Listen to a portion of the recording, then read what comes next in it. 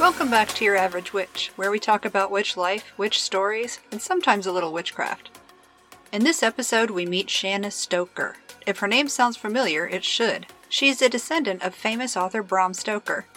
Shanna joins me to talk about her experience as a clairvoyant, a near-death experience, and we find out what she has up her witchy sleeve with her shop, the Ghoulish Garb. I had a great time talking to Shanna, and when that happens, you get an extra long interview. Be sure to come back for part 2. And now let's get to the stories. Hi, Shanna. Welcome to the show. Hi. Thank you so much for having me. Please introduce yourself. Tell everybody who you are and what you do and where they can find you. Okay. Well, my name is Shanna Stoker, and I am the co-founder and co-owner of the Ghoulish Garb. You can find me on TikTok under the username _ghoulish_gal. And that's where our Etsy link is and everything. But we do sell mainly on Etsy, eBay, and Amazon. And our store, we actually create unique designs focused on celebrating all things witchy and spooky and macabre. We're best known for our Tarot Major Arcana deck. And we sell all of our designs on clothing and tapestries, phone cases, mugs, all of that kind of stuff. But yeah, that's basically what I do. I run that every day. I do all the customer service and designing with my partner. And now I'm getting into TikTok, which is a lot of fun. So I did Google you, which I do. So you moved from, I saw that you went to school. Was it for like acting and voice and things? Yes, I started off at the University of Montevallo. I'm from Alabama. And so I went to Montevallo, which is right outside of Birmingham, Alabama, for the first year. And I studied, I double majored in vocal performance and in theater for acting. Good and night. I was dying. I was undiagnosed with depression, ADHD, and CPTSD. So like I was dealing with a lot that I didn't understand.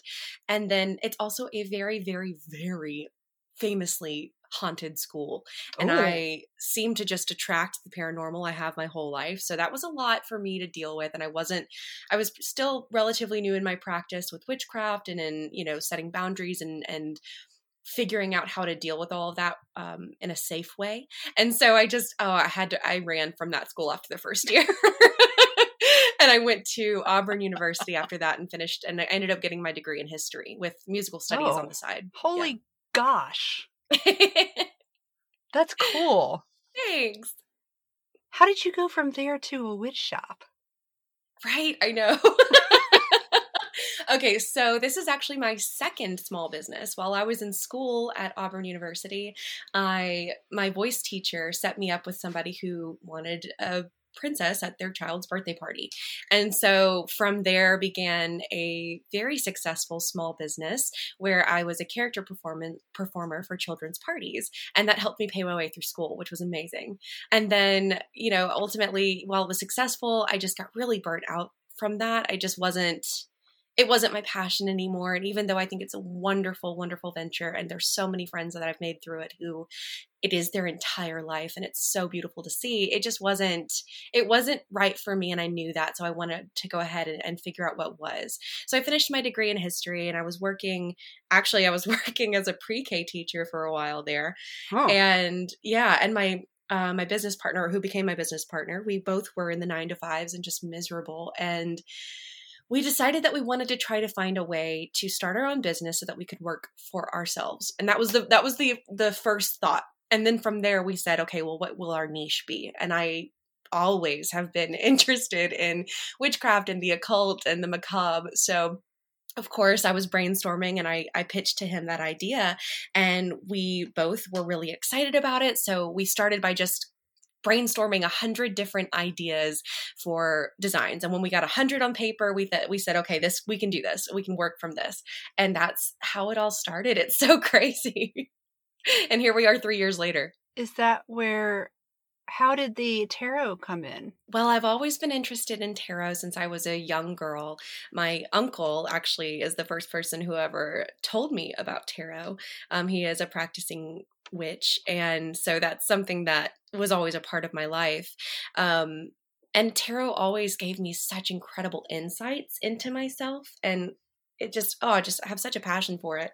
So I mentioned to my partner about, well, what if we start making our own version of tarot designs? It wasn't intended to be a deck. It was just going to be on our clothing and on our, our merchandise. But when we sat down and we really started doing our research and looking into how we can turn the Rider Smith-Waite tarot deck into our own, bring our own personalities and interests into it, and how can we make it, work for our business? And I thought, well, what if we do like a Halloween themed deck, or designs rather? And we sat down and we started working on them. It just took us like our creativity by storm. It was amazing. It tapped into something in both of us that was just so cool to see. And we just, every time we work on designs, it's just this beautiful melange of all of our interests and everything that we have going for us. My research abilities with my history degree, and he's a software engineer. So, I mean, it just, everything that we do really brings ourselves into it. And I just love that tarot has the ability to show you new things every single time that you look at a design.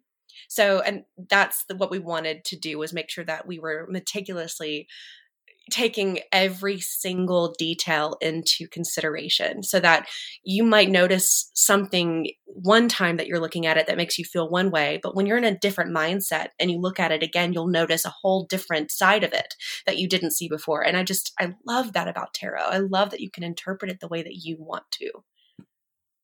I will admit that I am crap at tarot. It takes practice. I've tried a lot. I've tried for more than a decade, and it just won't stay. Just like Spanish, it won't stay either. I definitely think that we all have, all of us who practice, we have our own strengths, and we have our own callings, and we have our own, like you feel when something that you're trying, something new, when it ignites something in you, like it's meant for you. And I definitely feel that way about tarot, but there's other things in witchcraft that I don't necessarily feel that way about. And I love that witchcraft is so customizable that way. Do you plan on doing a complete deck?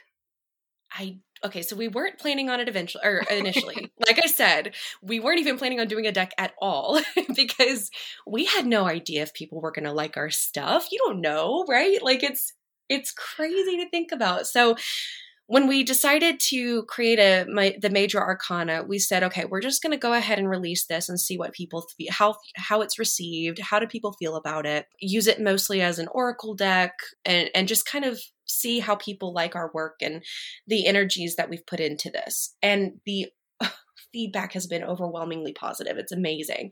So because of that, we have decided that in the long run, we are going to expand it into a full deck. Yay! Yes. However, it's going to take a long time, because there are two of us that do the designing, and then we take it to our third artist, or who is our artist. And we spend probably anywhere between 5 to 20 hours designing each individual card. And then after we've finished creating the design, I go through and I very specifically write down every little detail that we want. And I try to find, and we find images that we can show. This is the color of the hair. We want the dress to fall like this. We want her foot to be pointed like this, that kind of thing. Yeah. And then he goes through and he gives us a sketch, and we revise that, and then gives us a final, and we revise that. And then we finally get our end result. So it takes about a month per design usually, for the whole process. So it's going to take a long time. And we do have a couple of other things that we are working on before we can get started on that. So in order to make sure that people can appreciate the work that we've done already with the major arcana, we do plan to give a discount for the full deck to those who can verify that they purchased through us the major arcana deck. That way you can go ahead and enjoy it now and learn with it now, before, instead of feeling like you have to wait for the full deck, which is probably years away. That's cool. And years, plural. Yes. That is so neat. Thank you. Now, what does it mean when you call yourself a witch? What does that mean to you? To me, it just means that I can't really be defined by typical societal standards. I like to march to the beat of my own drum, to use that old adage. And I really enjoy seeking out different ways to approach life and the challenges that we face every day. And for me, witchcraft gives me the ability to do that in my own terms with respect to nature and other people around me and to myself. And it's given me an entire new insight into my own abilities and my own power over the way that I engage with the world and vice versa. Oh, I like that. Thanks. Would you mind introducing us to any of your daily practices? Oh, sure. Well, okay. I wish I did better with daily practice. Who are you telling?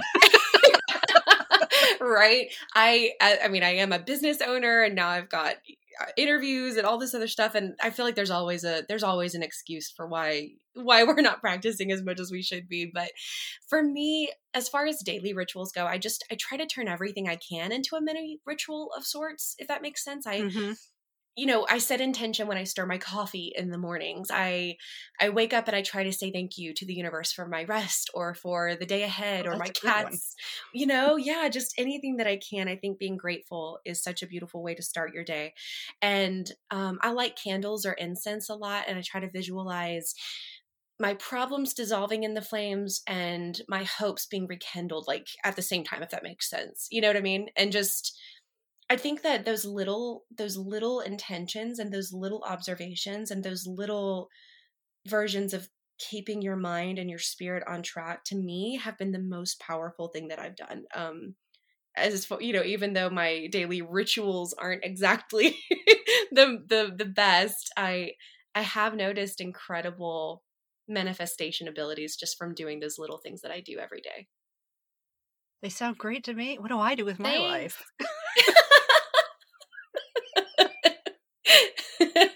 Like, if you were to ask me right now, I don't know that I would have any. Oh my gosh. It's difficult, but that's what I love about witchcraft, though, is there's no one right way to do it. It's in your mind and intention and your energy. And I mean, it can be just the way you speak to other people. It can be the way that it's just every little thing can be your version of witchcraft. And I really love that about it. Do you claim any labels? Any witchy labels? Really? Okay. What exactly do you mean by that, if you don't mind? Green witch, head witch, like whatever that, I don't Instagram really tags. I don't really claim. I guess I would call myself a pagan, but that's pretty broad. I think animism is something that I'm really drawn to. Yeah, just the innate idea that everything an innate energy and spirit. I'm really attracted to it. I've always been very attracted to animism, and I'm very, very in tune with animals. That's one of my gifts, I guess I would say. And because we just get each other. Me and animals, we click. There's never been an animal I haven't just fallen in love with. I mean, I love them all. So I really appreciate the way that animism gives them this beauty. I mean, not gives them, but embraces their spirit and their individuality and their souls. I relate to that a lot. Good. I'm an animal lady. I love being an animal lady.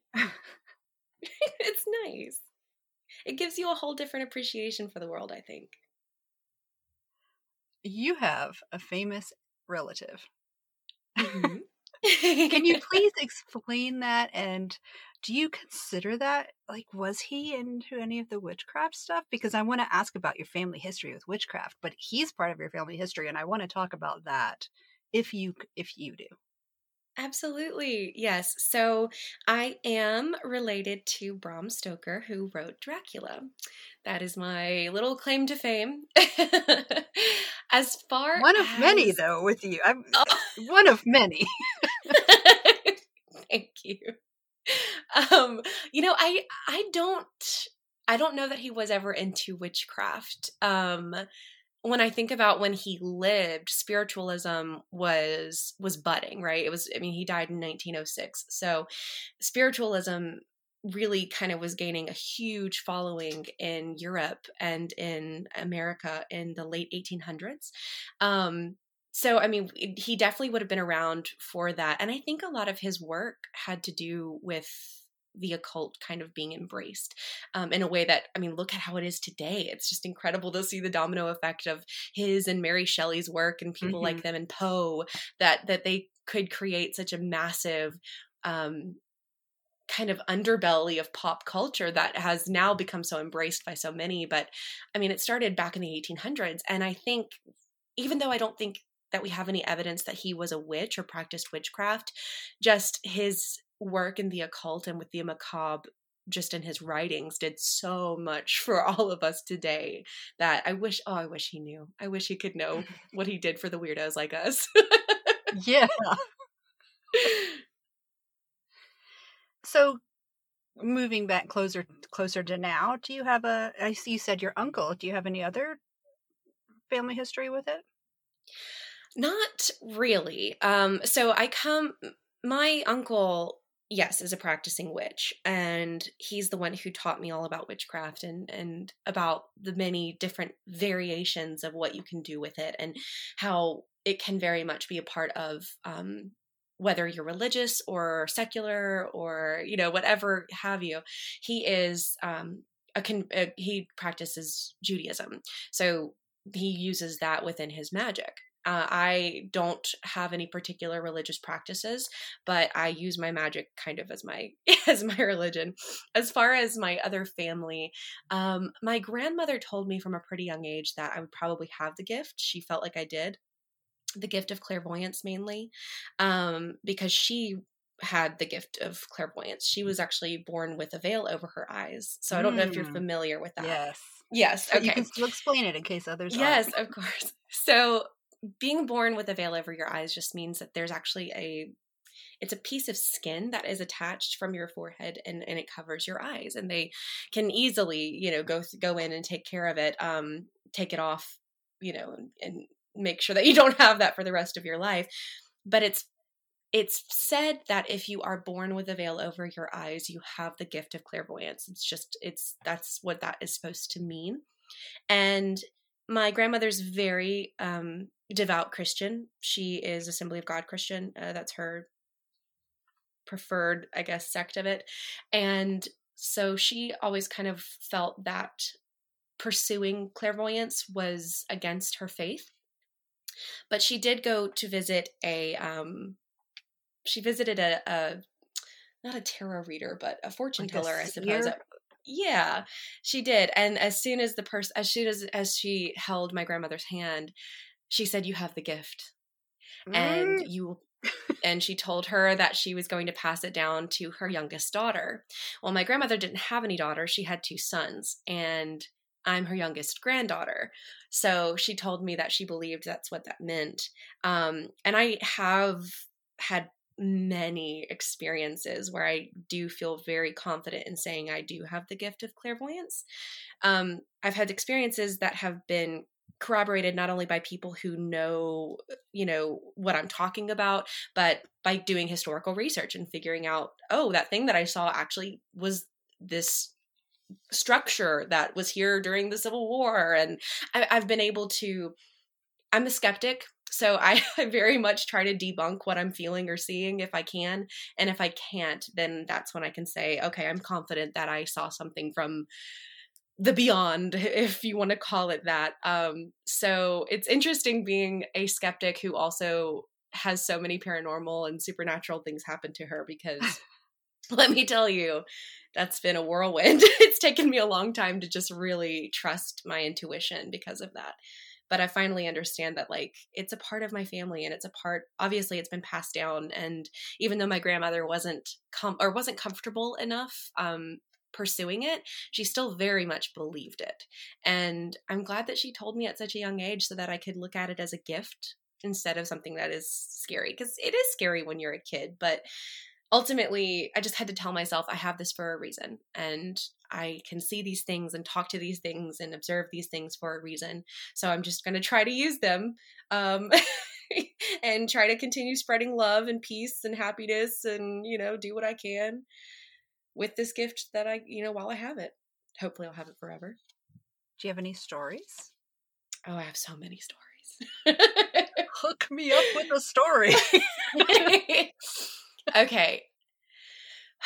Let me see. Which one do I want to talk about? Oh, man.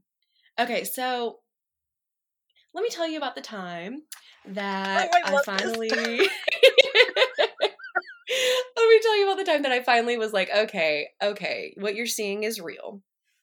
So my best friend, who's actually my roommate now, we've been best friends for about 10 years now.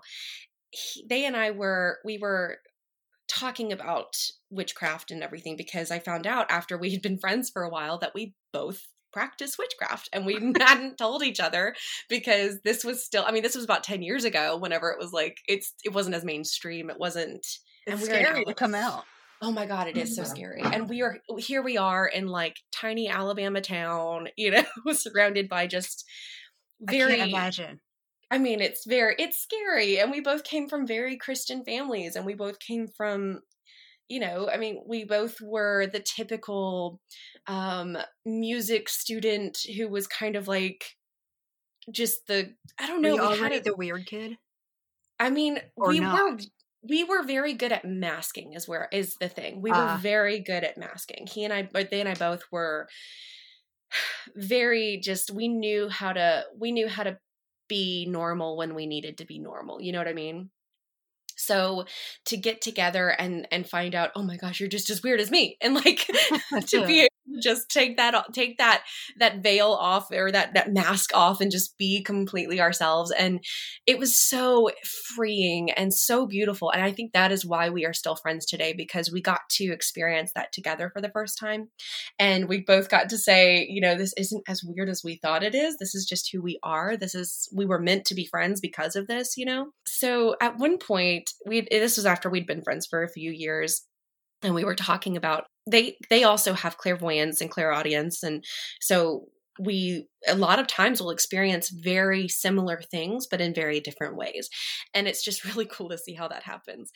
But there was one day around Halloween, we were just hanging out. So we were walking around campus, and there is this famous structure in front of Auburn, or that is part of the university. It's Sanford Hall. And we were walking past, and my uncle, Brandon, who I told you about, he's also from Auburn. He was doing a ghost tour around Auburn. He does those pretty much every year for Halloween. And we were just kind of walking along with the tour, but we were a good little bit behind it so that we could just kind of do our own thing. Because I wanted to go to these places, and I wanted to see what do I see? I don't know anything really about the history of these places. What do I feel and see? And I made the conscious choice to open myself up to those things, because that is something I've had to learn over the years, is how to open and close that door between me and that world at will for my own protection. Yeah. Because there's a lot of times, especially if I see myself almost as like, the way I've seen it over the years is almost kind of a lighthouse, and mm-hmm. spirits just seem to find me regardless of where I am. And a lot of times that can be very inconvenient. So I have to. Inconvenient. I mean, that's the best word I can tell you for it. So I have to I had to really, really, really learn how, and through my witchcraft, I was able to do this more easily, how to protect myself from those things and shield myself and close that door when I'm not inviting visitors in, you know what I mean? Yeah. So I had made the conscious decision before this to go ahead and open that door and say, I'm only allowing certain energies in, but I do very much want to see things. And I do invite you to come and talk to me if you need, or whatever, you know what I mean? So you just kind of, you set those boundaries for yourself.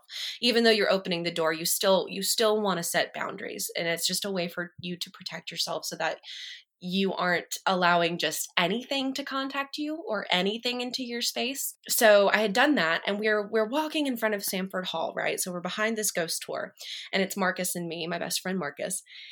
And I look over to my right where Sanford is, and I immediately see And when I say see, let me explain.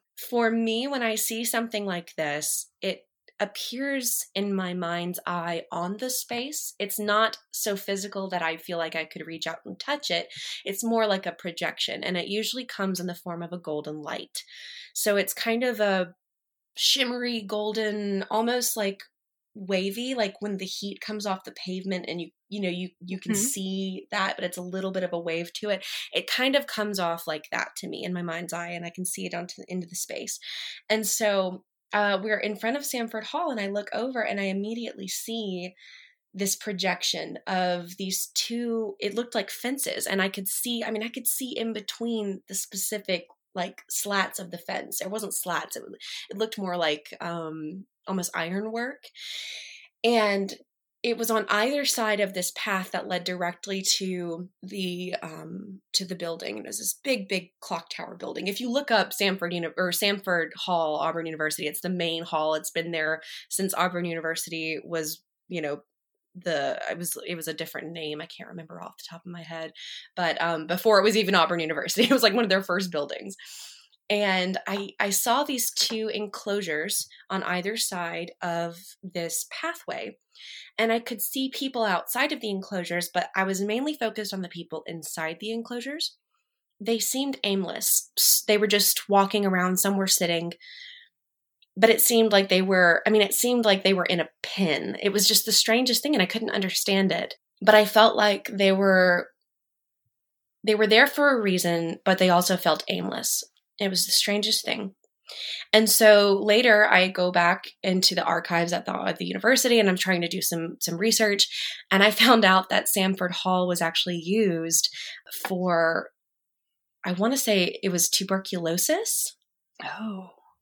At one point it was used to house people who were sick with tuberculosis. And one of the things that they did for patients with tuberculosis, they believed that sunlight would help their ailments. So a lot of tuberculosis hospitals would have a wing dedicated to just big, big windows, and they would have the patients go in there for hours upon hours during the day. But other facilities that weren't exactly built for tuberculosis patients, they had to make do by having time and enclosures outside where their patients could be taken so that they could have daylight, sunlight. And I found out that there were these enclosures. I don't know what they looked like. I can't tell you if it was exactly what I saw, but I found out that there were these types of places for tuberculosis patients at Sanford Hall. And so I believe what I was seeing were these little enclosures that were for patients who were taken out there just to enjoy some sunlight and hopefully help their ailments. And that would make sense as to why I felt like they had a purpose there, but at the same time, they were aimless. And it was the coolest little thing. And around the same time, we went to Opelika. And it's just this little tiny little downtown area. I mean, just like 2 blocks long. It's tiny. It's so cute. And it actually had this little tiny downtown area from back whenever the railroad ran through there. So there's a little rail yard, and it's just the cutest little thing. And so my friend Marcus is like, I want to see what you see over here, because they are from that area, and their family was from that area. So they know all about the history, and I have no idea about the history of Opelika. So I know that I'm going into this with absolutely nothing to back up, nothing that's, if I see something, I see it, and that's it. Right. Yeah. So they're testing you a little bit. Yeah. And that's exactly what they were doing. And I wanted them to, because I was like, I don't know if I can trust what I'm seeing, because I had yet to prove, I'd yet to find out what I had seen at Sanford Hall was real. And I just felt very much, like I said, I'm such a skeptic, and I'm like, well, I have a vivid imagination. What if it's just that? What if it's just, but these visions come to me so innately. I don't have to think about it. It's just like looking and observing. And so that's why I was like, I really think that it is something more, but I don't know if I can trust myself yet. So they came up with the idea to go to Opelika, because there's a lot of history there. So we started out at this little Irish bread pub that I had worked at, and we went upstairs, and I'd never really been upstairs because it was a whole different side of the restaurant that I wasn't really a part of. So we went upstairs, and nobody was up there, and we just stood by the bar, and they asked me, what do you see here? What do you feel here? And I just stood there for a moment, and I'd made the same decision to open myself up and to just allow whatever wanted to be seen. And I look over and it's one of these old, just think of like an old 1800s 2-story style building that has like balconies on the outside of it, and it's facing the railroad, and it's just got these big windows. And so I immediately look over to the window and I see a man, and he appears to be in white underclothes. Looked to me to be like Civil War era. He had a handlebar mustache, and he was pacing in front of the window, and he had a bandage over his head and over one eye. I believe it was his right eye. And he was just pacing, and he was looking out the window, and he looked, and he had his arm in a sling. And then he stopped and he looked at me. Oh. And then he I don't kept like that. pacing.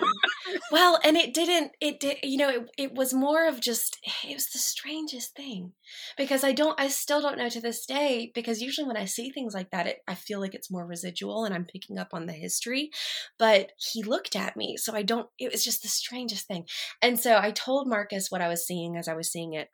And they're just like smiling. And I'm like, what? And they were like, okay.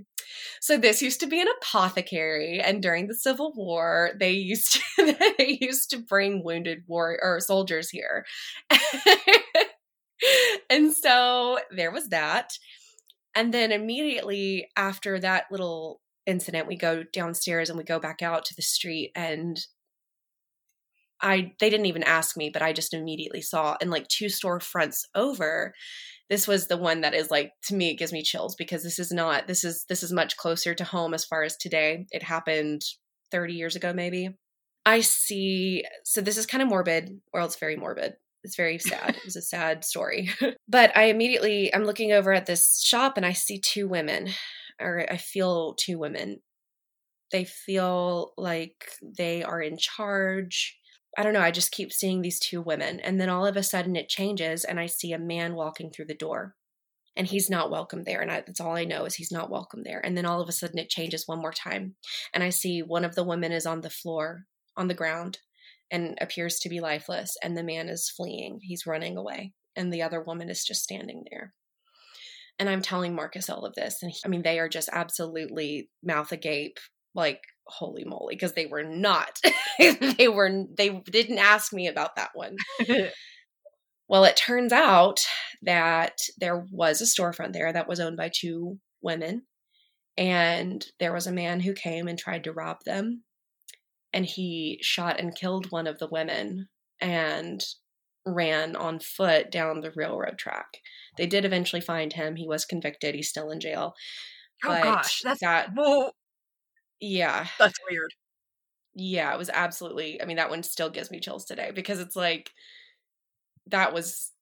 it just happened. Like, I could see them standing there talking, and then I could see this man coming in, and I felt like he wasn't, like, again, I felt like he wasn't welcome. And then all of a sudden one of them is on the ground and he's running, and it's just the strangest thing. Gosh. And then there was one more, and then You're a time traveler. Right. It's so strange. It's so weird. I love it so much, though. Well, is there any wonder why I was so interested in history from such a young age, and why I got a degree in history? When you feel like you're literally living it alongside these people, it's great. It's great fun to really read about it, right? So there was one more. We turned the corner, and this time Marcus is just like absolutely convinced, and I'm convinced, because this is crazy. And so I'm really listening to my intuition, which I'm finding is, at this point, the more that I open myself to my own intuition, the more accurate my visions are becoming. And so we turned the corner, and there's this space between these 2 buildings where there's just nothing. It's just an empty lot. There's some grass, and it's just kind of barren.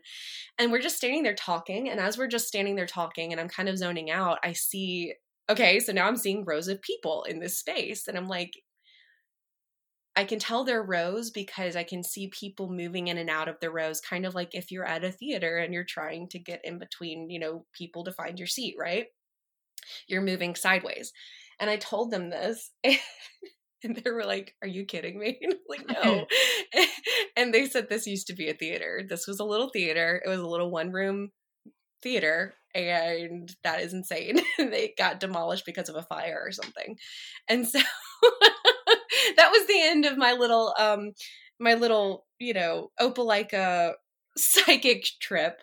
But it was definitely, it stood out to me because every single vision I had there was so on point that it taught me, you've got to listen to your intuition. And yes, it's important to be skeptical. And yes, it's important to question, your state of mind and everything, and to be in the right state of mind. But ultimately, I do believe 100% that I have this gift. And again, I think it's because it runs in my family. Now, aside from those sorts of things, what would you say your worst experience with witchcraft was? Funny or not? Yeah. So, I think my worst experience would it's something that I didn't experience personally, but I experienced it through a friend.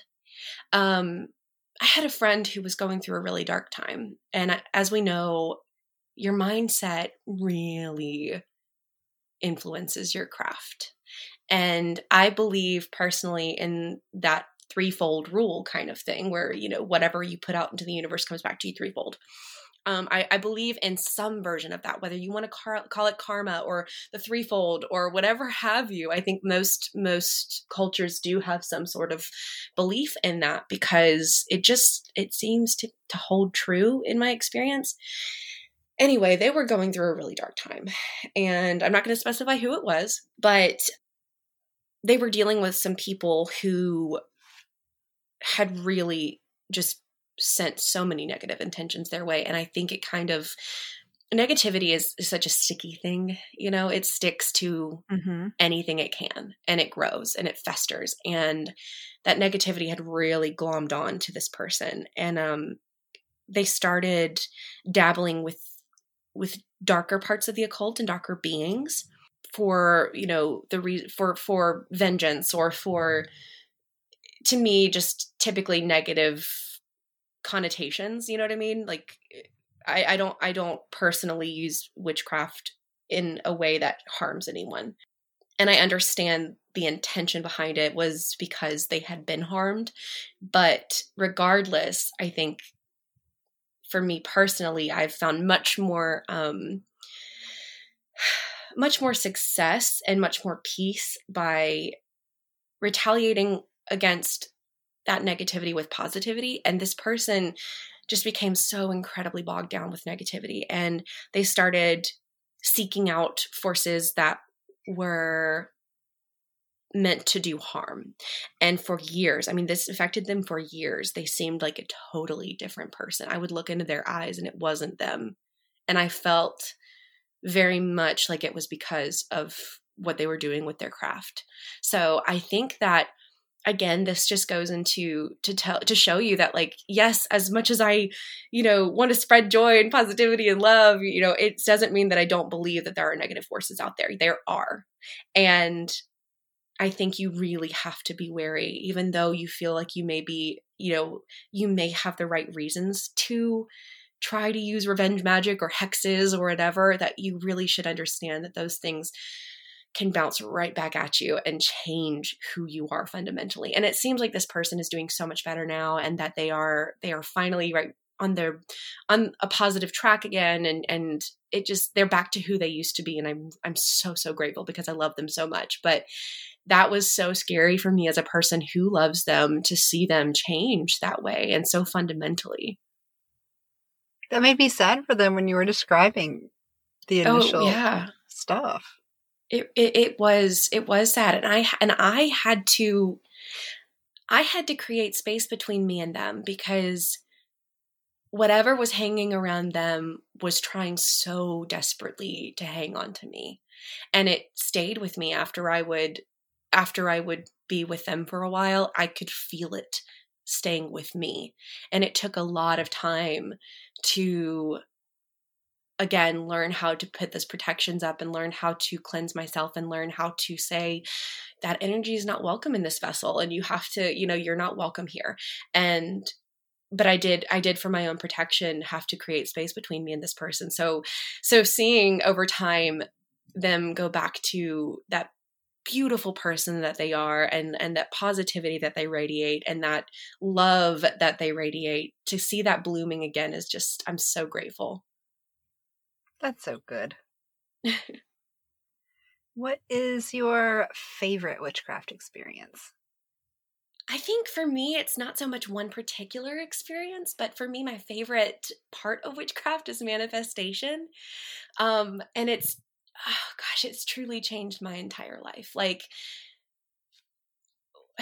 okay, so I'll go ahead and bring it up. A few years back, it was actually the same day that we got our business license for the Ghoulish Garb. So that was June 3rd, 2018.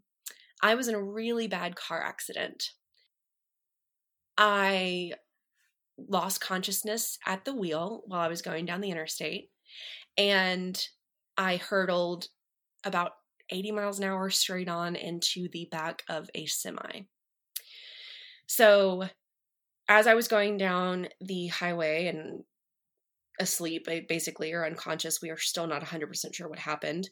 Luckily, somebody saw and honked their horn, and all I remember is hearing that honk waking me from this deep darkness, and then I saw the semi in time to jerk the wheel to the right. I don't know how in the world I knew to jerk to the right, because if I had gone left, I would have gone straight into traffic. But I was on the right side of the road, and I don't know how, but my body just immediately, I just remember gasping, turning right, and then next thing I know, this might be triggering. So next thing I know, I'm in my car, and I'm feeling this like wet, which I thought was just like something from my car, but it turned out to be my own blood. And the top of my car is completely gone. It was like 100 yards away. So I'm just looking up, and I just see sky and broken glass, and I'm feeling wet. And then I looked down, and my left arm was almost gone. I mean, it was obliterated. It was awful. And then I passed out. And yeah, I passed out. And then, next thing I know, I'm in the ambulance, and I'm like, am I going to lose my arm? And he just looks at me, and he's just like, I really don't know. But it didn't seem good. So I was like, okay, I'm going to lose my arm. So I just passed back out. And then at this point, like by the time I'm in the hospital and they're bandaging me up and I'm on all these meds, I'm like, I'm going to get a pink arm. It's going to be cool. I'm just going to lose my left arm, but it's fine. At least not stop my right arm. Like it's fine, and I'm just trying to I've dealt with that, the fact that I'm going to lose my arm. But then I start remembering some things that had happened to me while I was passed out in the car. And yeah, so I found out that I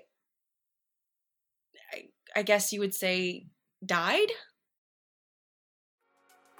Sorry for the cliffhanger, but that's it for this episode. Be sure to listen to part 2 to find out what happens next. Hey, thanks for listening to this episode of Your Average Witch. You can find us all around the internet on Instagram at Your Average Witch Podcast, Twitter at Average Witch Pod, Facebook at facebook.com/Your Average Witch Podcast, at YourAverageWitchPodcast.com, and at your favorite podcast service.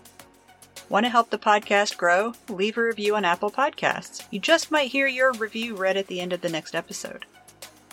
If you'd like to recommend someone for the podcast, like to be on it yourself, or if you'd like to advertise on the podcast, send an email to YourAverageWitchPodcast@gmail.com. Thanks for listening, and I'll see you when the moon changes.